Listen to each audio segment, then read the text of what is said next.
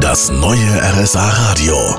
Land und Leute mit Marion Daltrozzo. Wir sind heute in der Verwaltungsgemeinschaft Bad Grönenbach, genauer gesagt gerade im Hohen Schloss von Bad Grönenbach. Hier habe ich mich mit Christian Zawodny vom Mittelalterverein Schwarze Schar getroffen und der hat sich mit dem Bauernkrieg im Allgäu befasst. Der ging ja bis 1525. Welche Rolle hat damals Bad Grönenbach bzw. das Hohe Schloss gespielt? Das Schloss hat tragende Rolle gespielt, weil da waren ja die Pappenheimer noch.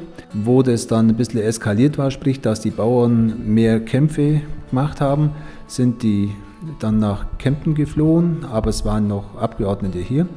Und die Bauern hatten das Schloss dann belagert, dass die eben keine Soldaten auf den Weg schicken konnten. Die meisten haben den Bauernkrieg gar nicht so im Kopf. Warum interessieren Sie sich so besonders dafür? Also im Bauernkrieg wurden, sage ich mal, die Manifeste für unser Grundgesetz schon gelegt. Also sprich, die 12 Artikel wurden da verfasst.